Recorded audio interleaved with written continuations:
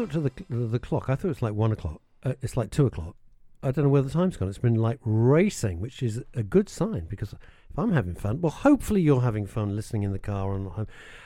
James Blake, explain to the listeners all around the world how they can listen to Men's Radio Station. Okay, there are very many ways you can listen to the Men's Radio Station. Nicely said. Excellent introduction. I've been trained by the best. Thank you very much. You can first of all go to www.mensradiostation.com to listen live or listen to all of our other shows. We have lots of podcasts and interesting topics we have. You can also go to our Facebook page to listen, which is facebook.com/Men's Radio STN. I can't say slash in a sentence. I have to say facebook.com/ or you can go to our Twitter handles. You didn't even finish the end of the address. Would you like to finish the end? No, you Facebook. I got nervous. We got into. I got lots of eyes. We got into your personal problems. We got into your personal problems, which are of no interest. My lack of pronunciation. Okay, which is terrible. You're not ready for radio. Facebook.com Men's Radio STN. Listen live and comment along. We love your comments. Thank you very much for all the comments we've gotten today. Or we can phone, and I think it's time to pay tribute to the great David Mindel in the south of France. David, just for you. 0203-290-4411. He makes me laugh. Amazing. He makes me laugh so much on Facebook because he's been living down in the south of France for about 40 years and he loves it. Speaking of Facebook, we do have some comments. Well, then go ahead, young fellow, and read them out with alacrity and charm. Alacrity and charm, yes. So first of all, Lee Durnford says, hi, Russ and team. Hi, Lee. Lee's coming on, or possibly not. Maybe he won't. Maybe, potentially, who knows? But sometime in the future, if he feels in the mood. We'll have to speak to the producer and see what happens. Hang on. You can look in the mirror and talk to yourself. Great. You're great. You're talking to me. Bernadette Foghearty says, hi, Catherine and Karen. Hope you're enjoying the show today. Russ is buzzing. Lee is that good or what does that mean? Is that good or bad? It means buzzing. He's shit. Or is that good? Oh, thank God for that. Right, buzzing is a good word. I don't want to go home covered in ignominy. And then Lee also says, I took my teenage girls to see the Vamps at Hammersmith a few years ago. Read it slowly, like people can understand what you're saying. It's a giant paragraph, but just read it slowly. It's an interesting paragraph. I know where you're going. This is from Lee Durnford, who very kindly got me some cigars. I'd never met Lee before. Out of the blue, Facebook friend. He said, I'm going to the Dominican Republic. Would you like some cigars? I said, would I like to breathe? Yes. How fantastic. We met up. Never met him before. We met in a railway station. Cigars were handed over. How fantastic is that? Lovely. Well, social media at its best. Lee says, I took my teenage girls... cigars. It wasn't heroin. What are you looking at me like that? I'm not a drug dealer. That's just the way you used to sell a bit on Facebook. I did. I met him we met on Facebook. We'd never met before. He said I'd be wearing a suit. He described his tie. I had to describe what I would look. What's the matter? What's going on? What's happening here? Ah, yes. We have to... I always find it's better if you talk into the mic as opposed to just kind of... Yeah. We're getting on to our next guest in a minute, but I'm just listening to this very good... go on. Right, start again. I took my daughter... Lee Durnford says, I took my teenage girls to see the Vamps in Hammersmith a few years ago. I managed to get in because somebody had a spare ticket. I was amazed, and a real band that actually played real music. Yep. I thoroughly enjoyed it despite being surrounded by 2,000 screaming teenage girls. I still listen to their music today. The Vamps are very good. Vamps are very good. I admire any band that actually write. They're not manufactured. They're put together organically. They believe. It's like the 1975 and Denise Welch's Son. You know, they believe in themselves. And if you build it, he will come. There's a wonderful picture. Now, was it the Reading Festival? One of these huge festivals this year. And Denise posted a picture of her son and his mates who had bought tickets to go and see this festival. And this year... they were headlining in front of like 100,000 people. And I think that's just life, summed up. We also have one last comment, which is going to lead greatly into our next guest, which is Angela O'Brien says, hi, Mark.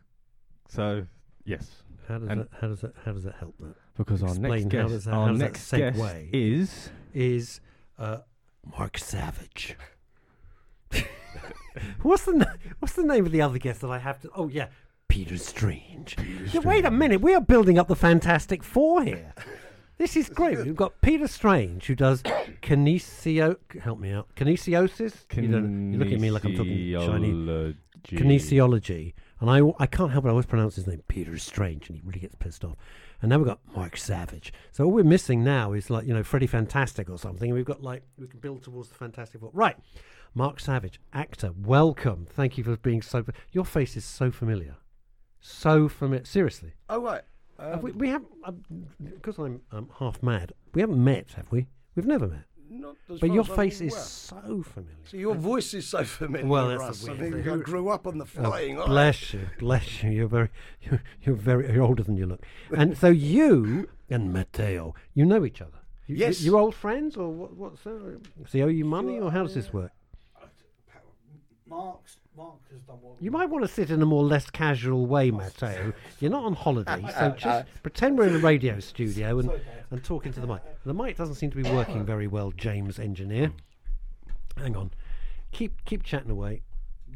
Mark's No, still sounds rubbish. Come here, yell into that. Yell into I'll that. change the mic. There it Okay. is. Mark has worked with my brother on a film, and he's done a play with him called Dear Bertie, which was obviously, I'm not going to steal your thunder. I'll let Mark talk about the work he's done with my brother. There you go. That's my intro. That's very good. Thank you so much for thank you. Where have I seen you? Seriously, you do TV and movies and stuff, or what? Why do I know you so well? TV and You've done loads of theatre and I started out in Grange Hill. I don't know whether you used to watch that. That's Grange Hill. Wow. Yep. Have I got the right one? Yes, no, absolutely the right Thank one. you. That's Look, it. Yes. no good asking you. Oh, You wouldn't even know what Grange before Hill his is. time. Who did you work with on Grange Hill? I'm overexcited suddenly. Got Who? the Vamps and now Grange Hill. What more do I want? Actors was Yeah. Who were you with? I started.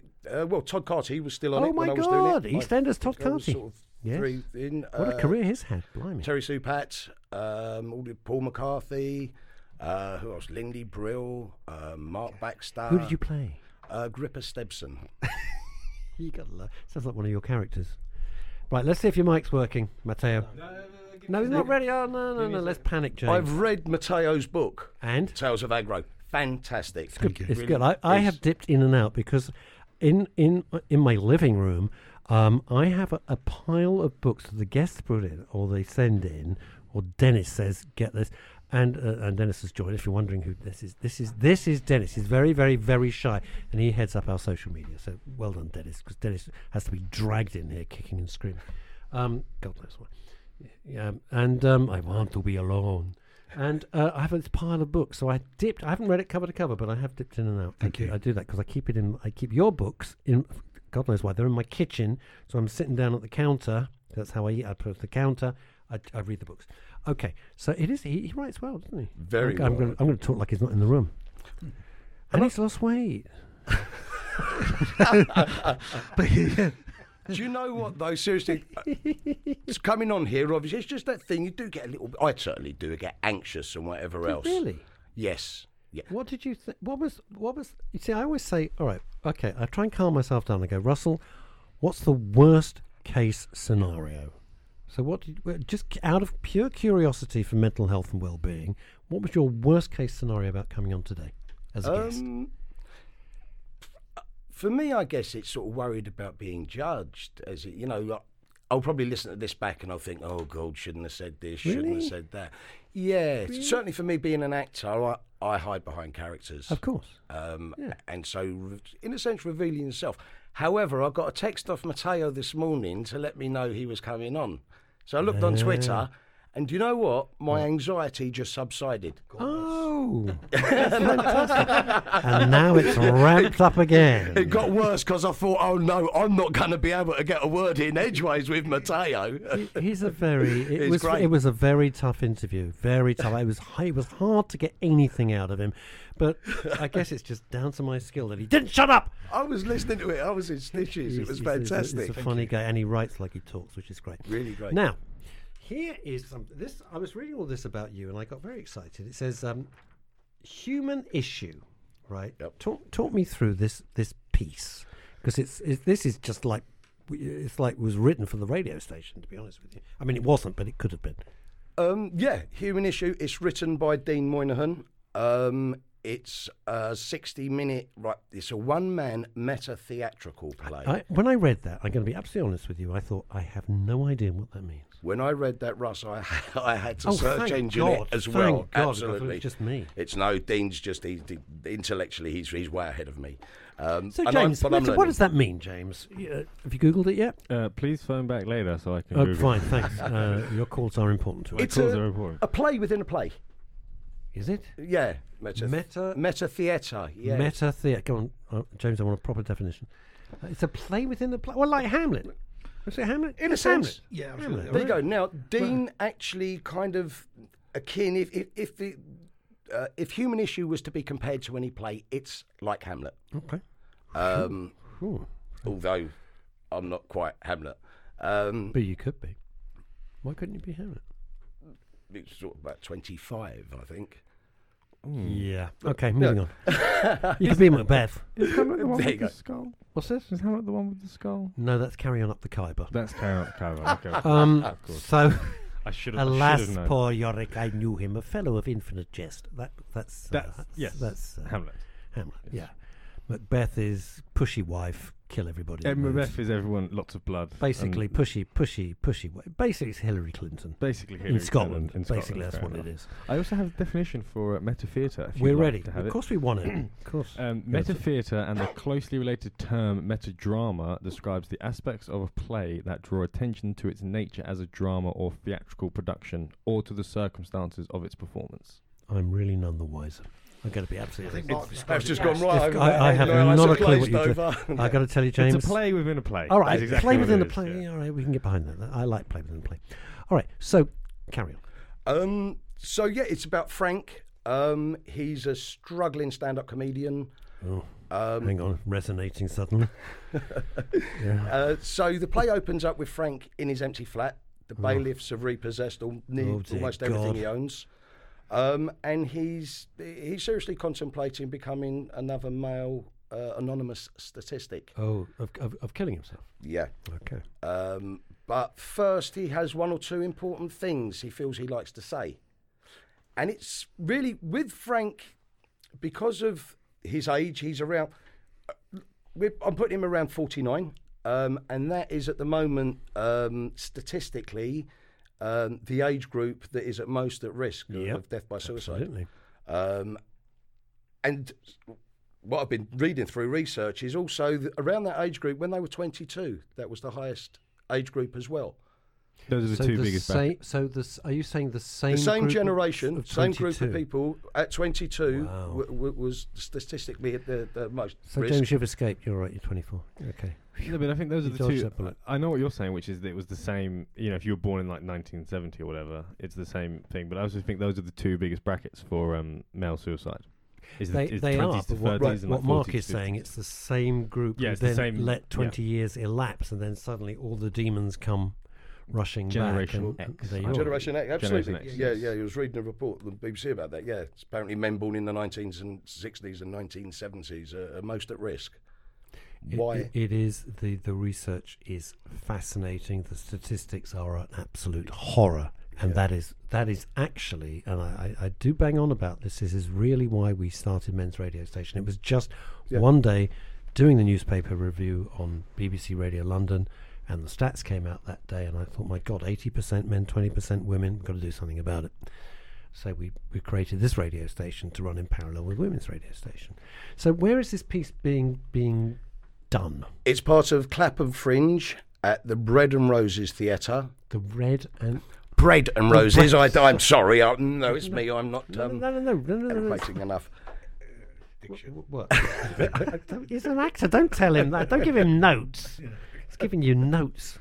Unbelievable. No, thank you. We quite like that, Mark. I just wonder if you could just hold it back a little bit and yet give more. Right, thank you. That'd be lovely. Okay, love. Sorry, from the top. Here we go. There's nothing worse. There's nothing worse when you're trying to do. I sat I used to do a little bit of theatre. I'd sit in the audience during rehearsal. Sorry, love. Can I just stop you there? No, it just would crack me up because it was so intrusive. Full flow, yes. Anywho, although my favourite was when we did the first day of rehearsals for Peter Pan. Right, first day of rehearsals, and the director, who's kind of a friend of mine now, I'd never heard of him. He had a pretty ferocious reputation. He said, and his opening words, we're all sitting there, as me, Russ Abbott, and everyone. He goes, "Let me just start by saying I hate pantomime." This opening sentence, right? We've got 3 months of this ahead of us. And I looked at Russ Abbott, we looked at each other and thought, oh, Christ. that was the beginning of it. And then he came back to see the show. He said, how was it? I won't say his name because he's a very nice guy. So after we've been running, we was, yes, it was good, but too much like pantomime. We're thinking we're packing them out 2,000 seats a day, twice a day. They've come to see pantomime. Right, so it's on at the Bread and Roses, which is in Clapham. Bread and Roses, 68 Clapham Manor Street. Okay. Where's that? How near is that to the Common? Anywhere near? Yes, about 5-minute walk. Okay, all right. It's between Clapham Common Station and Clapham North, I believe it is. Oh, I know what you mean. Okay, and how long's it on for? Has it started yet? The Clapham Fringe has started. Yeah. But Human Issue is next Sunday at 5 p.m. Ooh. We're doing just the one. Wow, that is a hell of a lot of work, Mark. If you don't mind me saying so, for the one. You're going to then tour it, or what are you going to do? Hopefully, yeah. Hopefully, we're going to take it to other venues and whatever. We're in talks with other people. Now, just be good for Jermyn Street, actually. I was just thinking, it'd be great for Jermyn Street Theatre. Howard, Penny, be marvellous. One-man show. You see, that's I'm already thinking of the logistics of that. Not like a 12-man show, one-man show. Probably very little scenery. Would be fantastic for Jermyn Street. I have been talking, I think it's Tom Litter. Is that the artistic director there? Yes. Okay. But yeah, Jermyn Street would be an absolute fantastic thing for it. It'd be lovely. Yep. Do that. Maybe we could do it. Oh, you know, it would be great. Do it in conjunction with us. We'd be honoured and thrilled. That would be fantastic. Would it work as a radio play? Yes, I believe it would. I mean, is it very?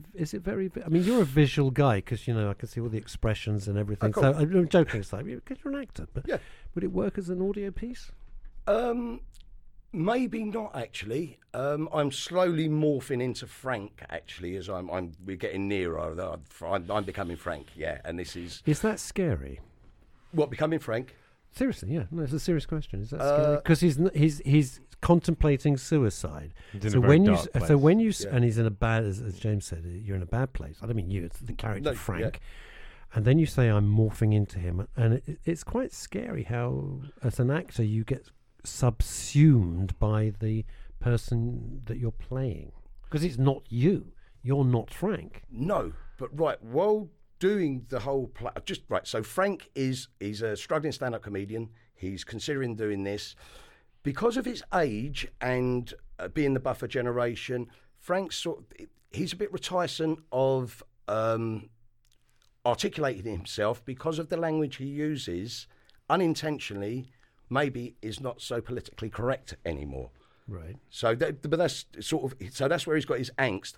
But is that affecting his? Because you say he's a struggling stand-up. So is he sort of living in the past? Maybe he's sort of living in the. I can't remember the blooming name of him. The Eddie. Jim Davidson. The Jim. All right, let's go to Jim Davidson. Oh no, he's not as bad as Jim Davidson. Sorry, or he's not like Jim Davidson. He's hugely successful and sells out wherever he goes. Let's not forget that. Right. Yeah, he upsets people. In that vein, I guess maybe it's a generational thing. Let me ask you this, because you're an actor, and you write, Matteo. So let's just look at somebody like a Jim Davidson. I'm not quoting him as or even Bobby Davro as a mate. And people would say, well, they're old-fashioned comedians, which they are. Are we right to be? When people say, "I'm very offended by that," are we supposed to care that they're very offended, or just say, "Get on with it. Don't go and see his show"? Yeah, and it's a genuine question. I'm not coming with my answer, by the way. No, a great quote. We were talking about this kind of thing, actually, myself and Dean, while we've been rehearsing this.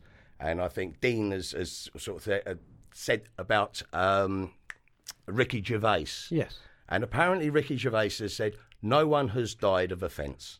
Well, this is true. And so I guess that's it. Right. And the fact is I'm probably going to live to regret to say not as bad as Jim Davidson. That will probably be... No, you're not. You're not, because a lot of people, everyone's so sensitive. And somebody like...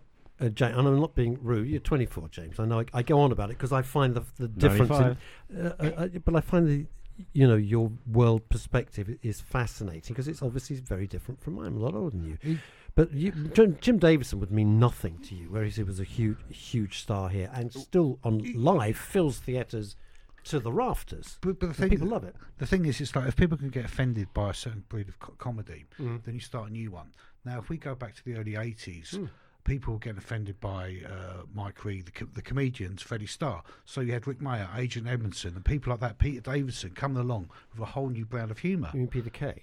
No, Peter Davison. He was one of the writers of The Young Ones. Oh, one of the writers. Like the Young Ones. So yeah, Comic Strip Presents and The Young Ones. Yeah. So they instead of now Rick Mayer, they could have easily said, well, we don't like this and get offended and go on about being offended. What they done was they created their own sense of humour, a whole new thing. Well, so it's called alternative comedian. And then those existing comedians say it's alternative comedians because it's not funny. Yeah. Yeah, well, of course, we look back at them now, and French and Saunders are like national. Rick Mail hugely missed.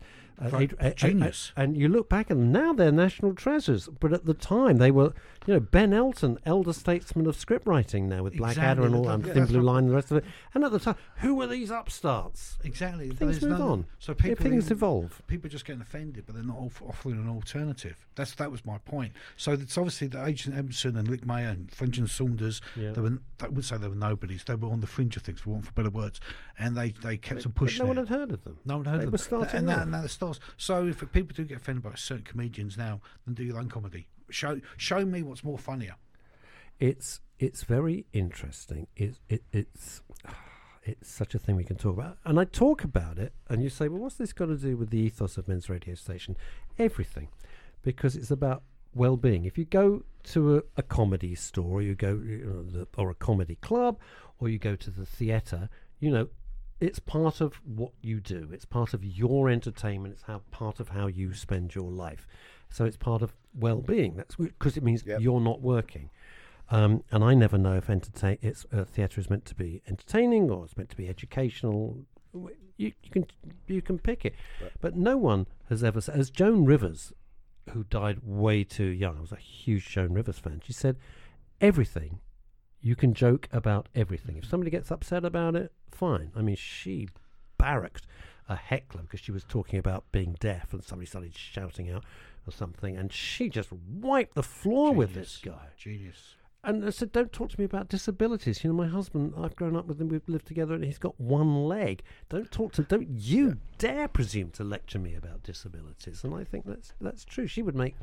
She would joke about anything, because it kind of takes the terror out of it, doesn't it? Do you think that? Or yes. I'm talking rubbish. No, definitely. No. You're making something sense. I don't want to still much thunder, but back about people being too easily offended. I mean, that's a whole potato. We could be here all day long, but if you are easily offended, then I don't know what the answer is. I don't know. I can't help you. Not you. You can't start. You've made a fascinating point. If you don't like something, do something yourself. So we thought there wasn't enough about mental health well-being. We took the risk, invested our own money, and started a couple of radio stations. All right. If you think if you don't like the way people write books, write your own book, which Matteo's gone and done. And if you think, well, these people aren't funny, you go and write a stand-up routine. Go ahead and write it, and then go out on the board and road test it and see how it works. That's not as a threat. That's if you really want to do something. Be proactive about it. Don't just sit there, trolling people. It's just rubbish. What? No, trolling is just the way it goes at the moment. We were just talking about certain things. People now think by liking something or sharing something, they've contributed to society to some degree. You still got to go out there and do it. See, all of this is exactly what Frank actually orates. This is why I was so fascinated with when I read the background to your play. And it's because they're Frank. He says he doesn't actually want to do it. He's just so frustrated. I guess it's part of his cultural kind of upbringing. We can go on about that. Our masculinity, how we deal with that. Sometimes it can be kind of through anger, fear, all of our emotions. All of those things. Reading Matteo's book, I could really... The rooster, I say. Whoa, there's a problem once he says that. Yeah. But there's a comedy in it, and also there's a real strong message in there that once Rooster starts saying that, you get out of his way. Yeah. And it's just understanding, and also as well, even though... If you don't... I grew up around White City. I went to school around White City. I started doing Grange Hill. My first job was around White City. When I was reading Tales of Aggro, I could reminisce of when we was coming from the BBC, going to Greyhound Road to do our location. Wow. That's where it was. Yeah. And we would be passing all of these characters in the 80s when some of it is set. It was just, it's true, it's real. And the thing is I actually grew up in Walton in the suburbs, but we had those characters still in the suburbs. They're everywhere. They're everywhere. The world was, for want of better words, people think that it's mad now. It was mad then. But we loved it. We embraced this madness. We met a rooster in the world. We met this mad drug dealer. Me, my friends and I, we didn't run from them. We engaged with them. We spoke to them. We got to know them. We knew that we were a mod gang in the suburbs. We liked talking to the nutters because the nutters were more fun to talk to than the teachers. And any book that has a character called Rocking Wilf Savage in it, well, you've got to read it. Rocking Wilf Savage. Isn't it? Now, and there's a hashtag there that free Rocking Wilf and Rocking Wilf is innocent. That needs to get trending. You really have read the book. I have, mate. I think fantastic. I think my hashtag for this week was when my friend David Mindel, who lives in the south of France because he's semi-retired musician, a writer, and posts pictures of the view and everything, and I just write, pray for David.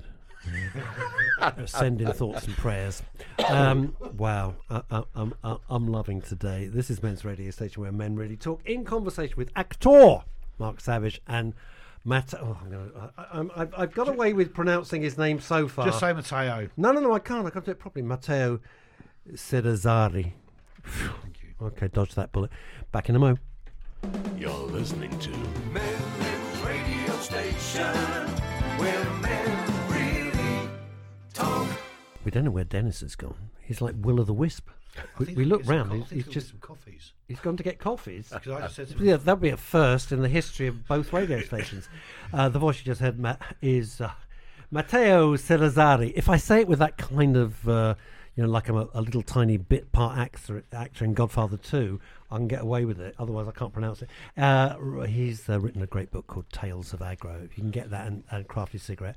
And with us now as well, Mark Savage, actor, whose play, I'm reading about this, because he says, as soon as I see, I've got to question this. As soon as I see the word existential, I've got to go, what?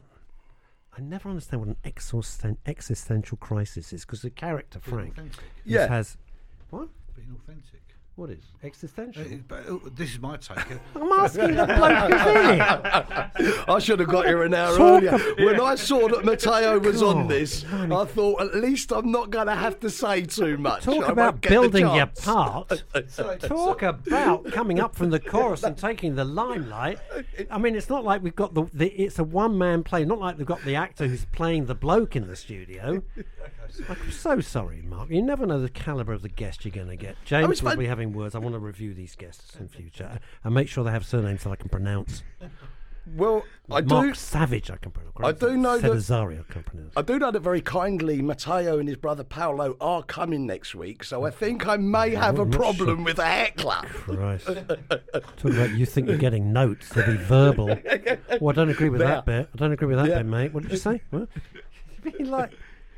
We went to see a friend of ours is Gary Wilmot, one of the nicest guys, and he's written a terrific play, which is not. I thought it was going to be a comedy. It wasn't. It was a very tense psychological thriller, and this is a slight. And I went down with a pal of mine to see this and support Gary, and in front of us is this woman who is eating the biggest, loudest bag of crisps I've ever heard in my life. And the noise was just the whole time. And at the end of the play, she stood up and said, "Wasn't it a great play?" And my friend Hilary O'Neill said, "I wouldn't know because I couldn't hear it over crisps." And the whole row applauded. So Matteo, I'm saying that to you. Top tip. Don't eat crisps during a very tense one-man play. He'll turn up with a big bag next week. He'll have like crisps, Doritos, dip. Like my aunties, we used to go and see Panto, and it was my first theatre memory. We had the second row. And they brought sandwiches. You think they were going to block off the theatre for 6 months? We had enough food there. Right. So are you going to tour the play? That's what I was trying to get to. Would very much like to. Yes, obviously it's a story that I think needs to get out there. The way it's dealt with as well, it's So Frank basically finds his voice, which is very important, I think. As Frank goes through the play, and he just gets out everything that he needs, and actually he finds that is it's cathartic. He actually says it's a cathartic experience for him at the end. So ultimately, it's a story of hope and a celebration of life. The last thing to come out of Pandora's box was, I tell you, You got me there. hope. Was it? Yeah, and I always think in life, if you don't, I totally understand. You know, when we're talking about suicide and we're talking about what Frank, this character in your play, is contemplating, and we deal with this so much on Men's Radio Station. If you lose hope, you're just lost. Kind of gets. I totally understand. There is no point if you don't have the hope of whatever silly little thing it might be. If you lose that one thing that is the most important ingredient in life is hope. I honestly believe that. So Definitely. It's wonderful for you to say in the end of it, it's a story of hope. Thank God for that, because if you come out of a piece and it's absolutely hopeless in its real sense, I don't mean it's badly written, but I mean there's no hope. It's a very dark and sad experience. There's no uplift to it at all. Not at all. No, Frank goes on. It really is a journey for Frank. I think what happened, my interpretation of it, and looking at all of the evidence that's out there about this, about suicide, is that Frank he's got a masculine ideal which is very high, and Frank isn't quite living up to that at the moment. His own expectations. Throughout the journey, Frank really realises that if he lets go a little bit of stuff and he can adapt to life, then he can find a resolution of getting on. And also, there's a lot of stuff. There's some great lines in it. Dean's written some really masterful lines. Can we get a teaser? Yeah, sure. Some ones that spring to mind. Just going on about how lonely we let ourselves become simply by avoiding revealing our faults and inadequacies to each other, and which is very true. Absolutely. And as Frank goes through, he's playing with this. He's also he says it with a dark philosophical acerbic wit. There's some very important stuff there that made me think. Wow. And Frank he's not your typical hero. He's rather an anti-hero, really. And he just admits he's got faults and failures.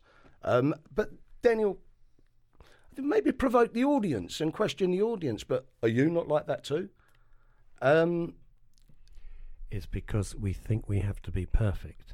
And Yes. don't forget the male stereotypical type is, is Arnold Schwarzenegger, is Bruce Willis, is James Bond, and you think, well, that's a guy. That's the sort of guy you want to be. Sylvester Stallone. That's the guy, because Bond doesn't have any faults. It's only now in 2019 he's slightly. Things they've had to move it along, but that's what we grew up with. This is what you want to be a man. You've got to be like kind of James Bond, and you can't live up to that. You can't. It's impossible to live up to that sort. I don't mean we're going to be secret agents and kill people. Nope. But as or Frank drive Aston Martins. But you know what I'm saying. Yeah, and as Frank says, exactly, and as Frank points out, we live in a society that expects that we should be happy all the time. And how are we supposed to live up to that? And again, and we've got our head of social media here. That's all right, Dennis, I'm not going to ask you to talk. I know you absolutely go like, oh my God, I'm going to hide under the table. For somebody to share, it's interesting. You're fascinated because you're voracious on social media, and yet you're so quiet in real life. Yeah, I think that's the thing with people behind screen. People behind the screen. You can easily hide Very behind. upbeat in front, wasn't he? Oh, he's very upbeat. He's great upstairs. He's not miserable. He's a delightful, charming, and very upbeat fellow. It's the whole thing. It's also in life, and not just men, but it's as though you have the right to be happy, and you don't have the right to be happy. It would be lovely if you are happy, but it's not written in some sort of celestial contract that you will be born and you have the right to be. You want to be happy. it's a much better place to be. You need balance. You have to have both, right? Absolutely. You have to have ups and downs. Yeah. How much, you see, it's interesting. What I was mentioning Dennis from social media is that if you take social media as real as opposed to not real, which you look at everybody, and I don't look at that way. I use it as a tool. But other people look at it and they go, "Wow, she's fabulous. Look at that house. Look at that new car. Look at that food. Their life is so much better." Well, you don't see all the crappy things that happen to them, all the rows we they filter. have. It's a filter. I mean, that's why I've taken. I still use Facebook the same as you to promote things. Yeah. I've taken off my phone because I've suddenly realised I'm reading more books since I've done that. Because Yes. I'm not. What I'm reading a more books. mystery! I wonder if we could join the dots on that one. Yeah, because I know this is my thing, but I've been on that whole thing because I live my own, etc., etc. I had that Friday nights a few years ago. I'll be scrolling through and I see all these people, all these parties and clubs. And I think, oh my god, I'm on my own. Did it bother you? But I couldn't give a stuff. I but then, genuinely couldn't but- give no, the monkeys. But like I Okay. said, it lasted for a little while, and then all of a sudden I thought, well, hold on a minute, do I really want to be these people? No, I don't. If I did, I'd be out with them anyway. So But that is exactly the point. If you've got the choice, if you wanted to be there, you could be. If you had no friends, that puts you in. Come on, Dennis, come on. I also Wow. think that Make a note in your diary, James. Dennis is I speaking. also think that like the way that you use social media also develops as you age. Because I remember when Facebook first came out, I also used it the way younger people now would use it. Like you post everything about your life. But right now, even though I'm a social media manager, I don't really use Facebook and I don't have an Instagram account. So it kind of develops as you age. You use it for business if you age, whereas if you're younger, you need more sort of validation. I mean, it's interesting because James, who I know I bang on about being 24, but I say that as a point. You're not on social media. No, You not don't. at all. And our twins, who are 21, won't have anything to do with it, and came off it completely. One of them won't even have an email account, and took off because they said we're too busy. We're working, we're studying, we're reading, we're doing stuff. It's an intrusion. And it's funny what Dennis says because I only have a Facebook account now for work. Yes. Because we obviously broadcast off of Facebook. Because and I kind of need drove one. you mad. Please get a Facebook account. Basically, yeah, so- how do we operate? So we can use it off of Facebook sort of. Yeah. Otherwise than that, I think it's such a It's- time-consuming thing. Did actually have a Facebook profile on Human Issue, which someone sent me that said social media can seriously damage your mental health. Oh, we can. And It can. it's how it's used.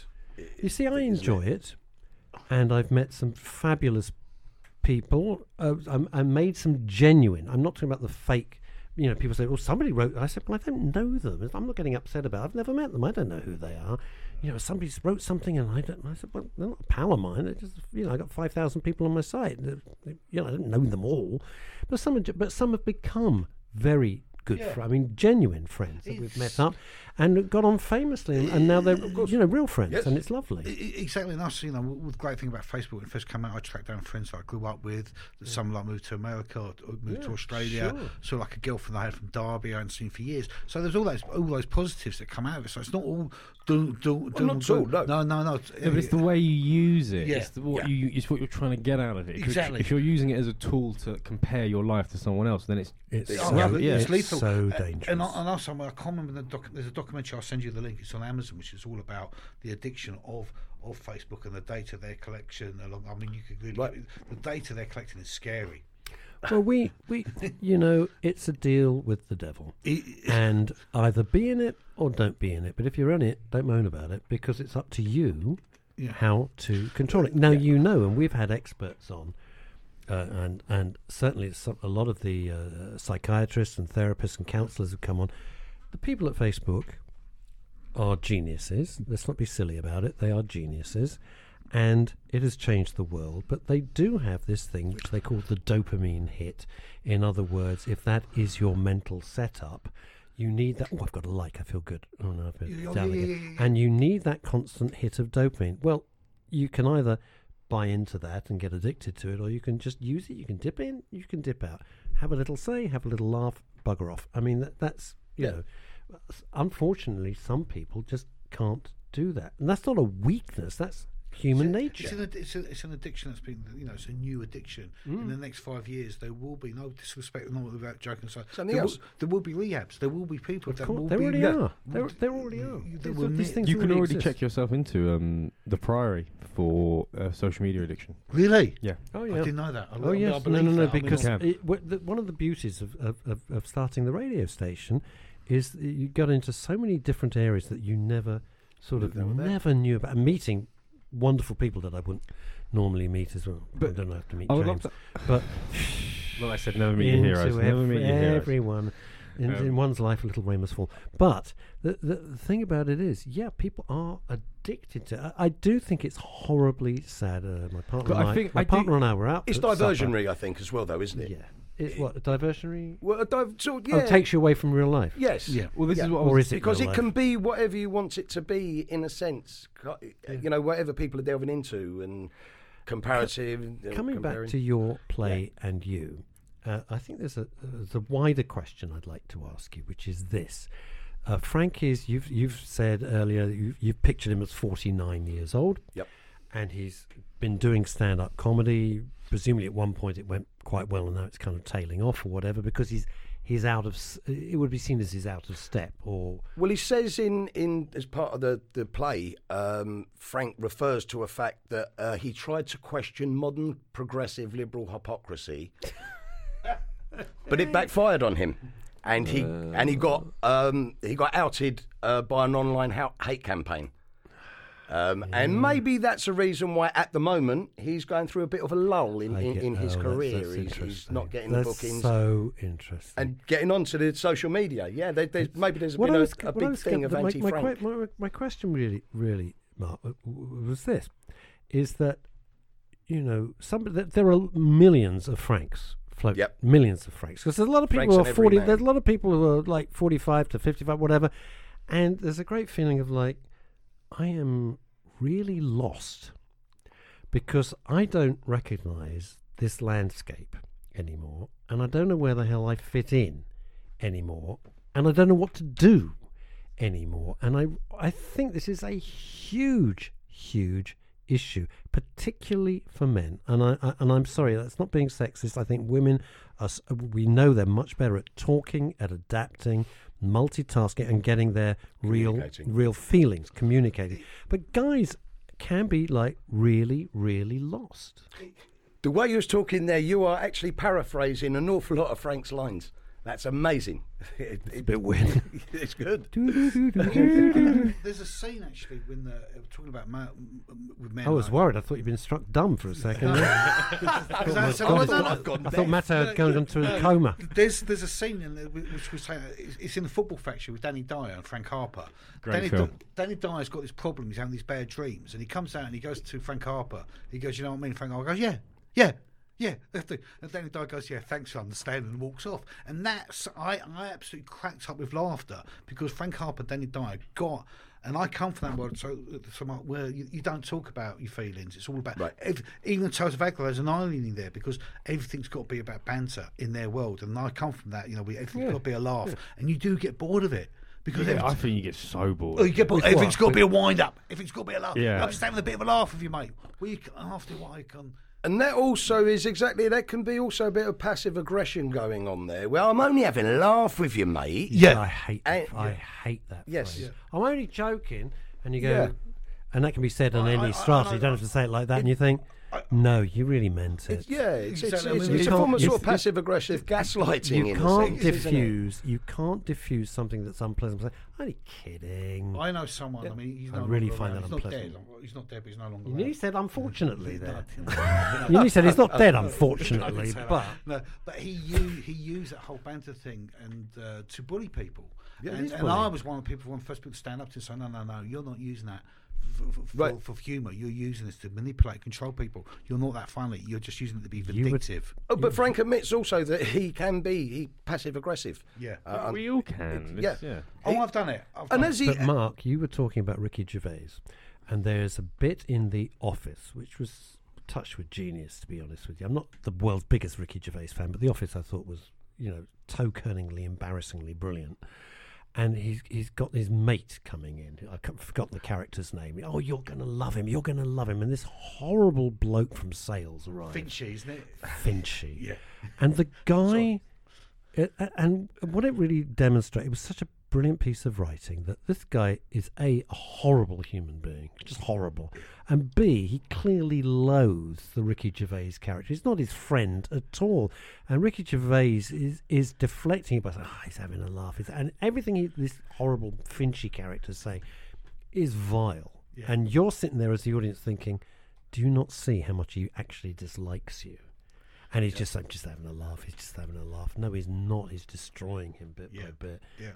And just sitting there, and I'm like sweating with embarrassment because it's horrible. Yes, and then this is what Frank actually sort of gets to towards the end of his conclusion, is that that's what we need, is more kindness to each other. Yeah. You know, he says this is fundamentally a struggle to find humanity in a world blinded by hypocrisy.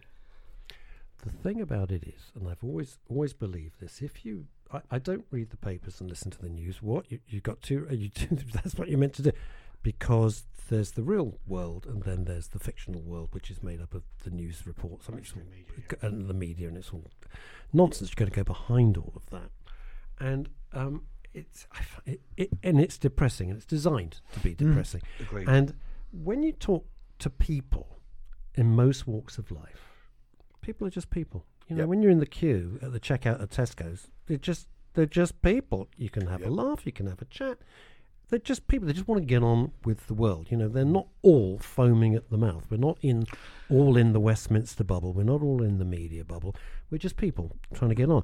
And your phrase, Mark Savage, about people wanting to be kindness, if there was more kindness, and it's not a hippy-dippy thing, a little bit of kindness, you know, goes a you don't long have to way. Singing mamas and wearing flowers in your hair and all that crap. It's just a little bit of more charm, and it is a brutal world if you want it to be brutal, but it's not all terrible.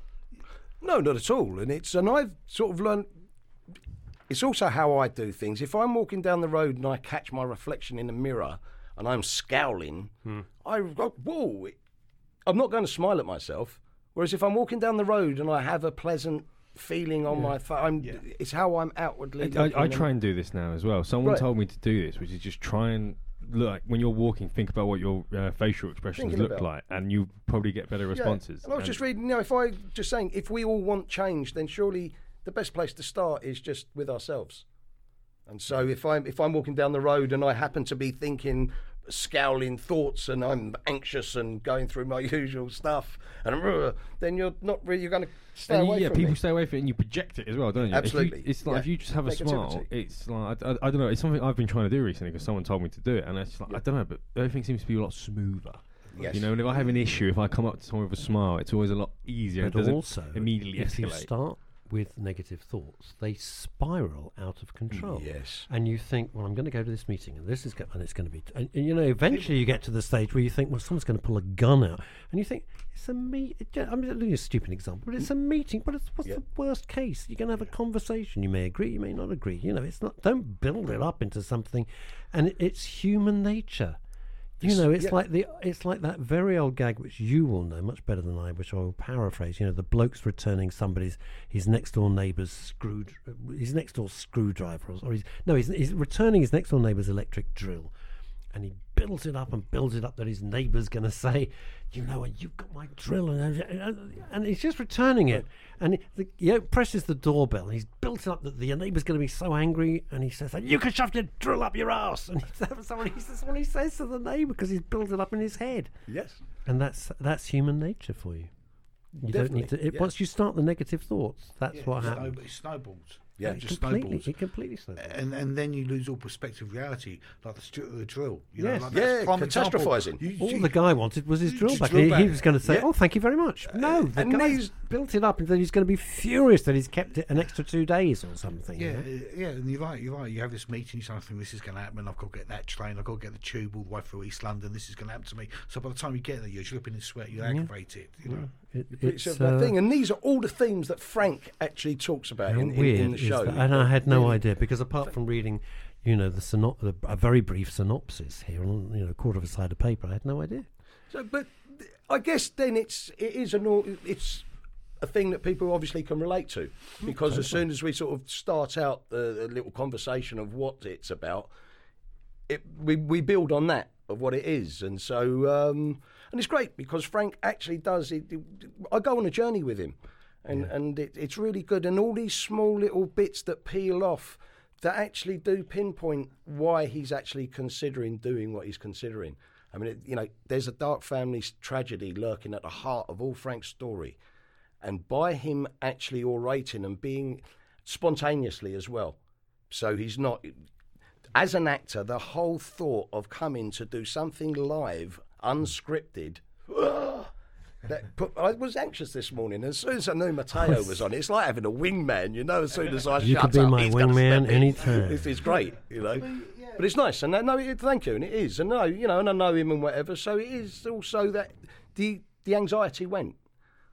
Didn't feel so. What we was talking about earlier on as well about loneliness. Didn't feel so lonely anymore. You I felt like didn't you had a bit feel of lonely. camaraderie. I had a mate coming along. Well, it's also that we try. Well, I've certainly tried. I never wanted this to be an adversarial situation, and I didn't want it to be an inquisition. I wanted it always to try and be a conversation. Yeah. Of which you don't just fire a million questions and then you've got. You can see I don't have any notes in front, apart from No, it's great. It's nice and spontaneous. The notes that James prepares for me. It's on 2 sides of paper, but I don't write down any questions. Double-sided?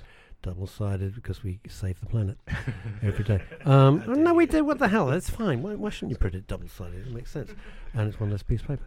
And I hate paper. So, but it is just trying to do a conversational thing. And I think people. We've only had one guest. Well, one guest walk out. Close. Well, we wanted to kill him. Just couldn't talk. He was no. I'm looking at him. He's looking at me. We're thinking, one of us is just going to punch this guy in a second. We can't discuss on We air, can't discuss it. He came in to put forward a certain Service. point of service and a point of view about food. Well, he was a vegan, to be perfectly honest with you, and he was one of the most aggressive people I mean, I started broadcasting in 1984. I've stopped 2 broadcasts, and that was one of them in my entire career. And I've never met anyone so aggressive. And we were looking at each other, thinking, "Is this us, or is he really just so aggressive?" And he was unbelievable, wasn't he? I've never seen anything like it. He was a nice guy. He really wasn't. And the PR woman, bless her, was sitting behind going, "I thought we were just going to talk about lovely vegan cakes." The interesting thing, my personal experience of made it so surreal. My experience of aggressive people, including myself, when I feel myself getting aggressive, is fear. Some kind of fear. Yeah. But it's always fear-based. You know what, Mark? I'd normally agree, and I'm not going to mention this guy's names or what he was doing, but I don't think he was afraid at all. I just think he was a very aggressive guy. Aggression normally comes from fear, or it's like passed on, isn't it? So if someone's mean to you, you're mean to them, isn't it? Sort of thing. But Yeah. I'm kind of rusting this. People do kind of they cover it up. If somebody starts being aggressive, it's like, whoa. I react very badly to it. I'll be honest, I really do. I can't. No, absolutely. I'm not. It's like, why are you doing this? Life's so short. Why are you being so aggressive about it? There was someone I know. Right. I mean, he in the end, you'd have a conversation with him. By the end of the conversation, for whatever reason, and I don't know why, it'd be like a conversation now, but he would be irate and start screaming, shouting. At the end, he'd be like, "Where did that come from?" You had no idea. He'd be talking about like this, and then he'd just be, "Yeah." Give me a bit of a fright. He's like calling you, and I hate not taking people's call. No, that's me. I turned him down. So. When he was calling me, I just Just don't take the call. I just said, I can't handle him today. because Gotta get me irate. I don't know what you're going to say after 10 Why seconds. do you have to be available to everybody all the time? Exactly. If I I've see learned people phoning and I'm not in the right if I'm doing something or concentrating or I'm not in the right frame to have, it won't be a short conversation, I won't take the call. Then I'll call back and I can have a nice proper conversation. I don't want to have conversation when I'm trying to do something else. I've got friends like that, which I'll text them or call them that, and I know they won't take the call, and they'll call me the next day. Say, look, I was with my kids. I saw you calling. I know it wasn't important. I thought I'd call you now. So you can expect that boundaries. No, there's certain people, if they phone you, think, it's an emergency. Like me, you think, I think, oh man, now what? Now what? we're not going to be on the show. It's Matty. When am I? You haven't forgotten I'm coming on the show. When am I coming? When am I coming on the show? What? Just tell us again as we wind up to the top of the hour, Mark. Just tell us where we've got a couple of minutes left. So just tell us again when we can see the play and where we can see the play. I've got the notes, but I want to come from you. It's Human Issue. It's at Clapham Fringe. It's next Sunday, the 5th of October. I think it's the 5th or the 6th. 6th, thank you. 6th of October at 5 p.m. It's on the Clapham It's a nice time to see a play, isn't it? Lovely, yep. On a Sunday, yes, exactly. Good. Just Nice bit of dinner in between, afterwards. yes. Or have lunch before. And there's some Where's your lobster? plays on afterwards, which are worth catching on around the same How thing. long The female is one. how long is the Clapham Fringe on for? Oh, Like a while? I think Like a it's week? about a week. Isn't it? yeah, it's all sort of. I think. Bless a week them or for so doing it, after. though. It's fantastic, and they're really doing You're an really actor, great. Mark. Quickly as we come up, do you think that art has never been more important in a world that's so fractured? Absolutely. As we know, it's great for all kinds of mental health anyway, whether you're actually engaging in it or watching it or whatever. I was at the Bread and Roses last night watching a great little play, Mercy, but it was really lovely to be sitting in there and all communicating through watching something and all finding the same thing funny. Yeah. And just feeling that communication. And obviously, because it's a theatre, you're not going to go and have a conversation. I am sort of kind of socially awkward, so it's lovely to be around there, enjoy the same thing, and then I can say my hellos and goodbyes and whatever, and then when I was only thinking the other day that the world is they're trying so hard to divide us here and in America, and I think that art in all its forms, whether it's music, and that's why we had Barb Younger on the other day, it was a brilliant album, and art or even paintings, but I can't paint and all that sort of stuff. I think it's never been more needed. I'm Russ Kane. This is Men's Radio Station. It's been a belter of a show. I hope you've enjoyed it.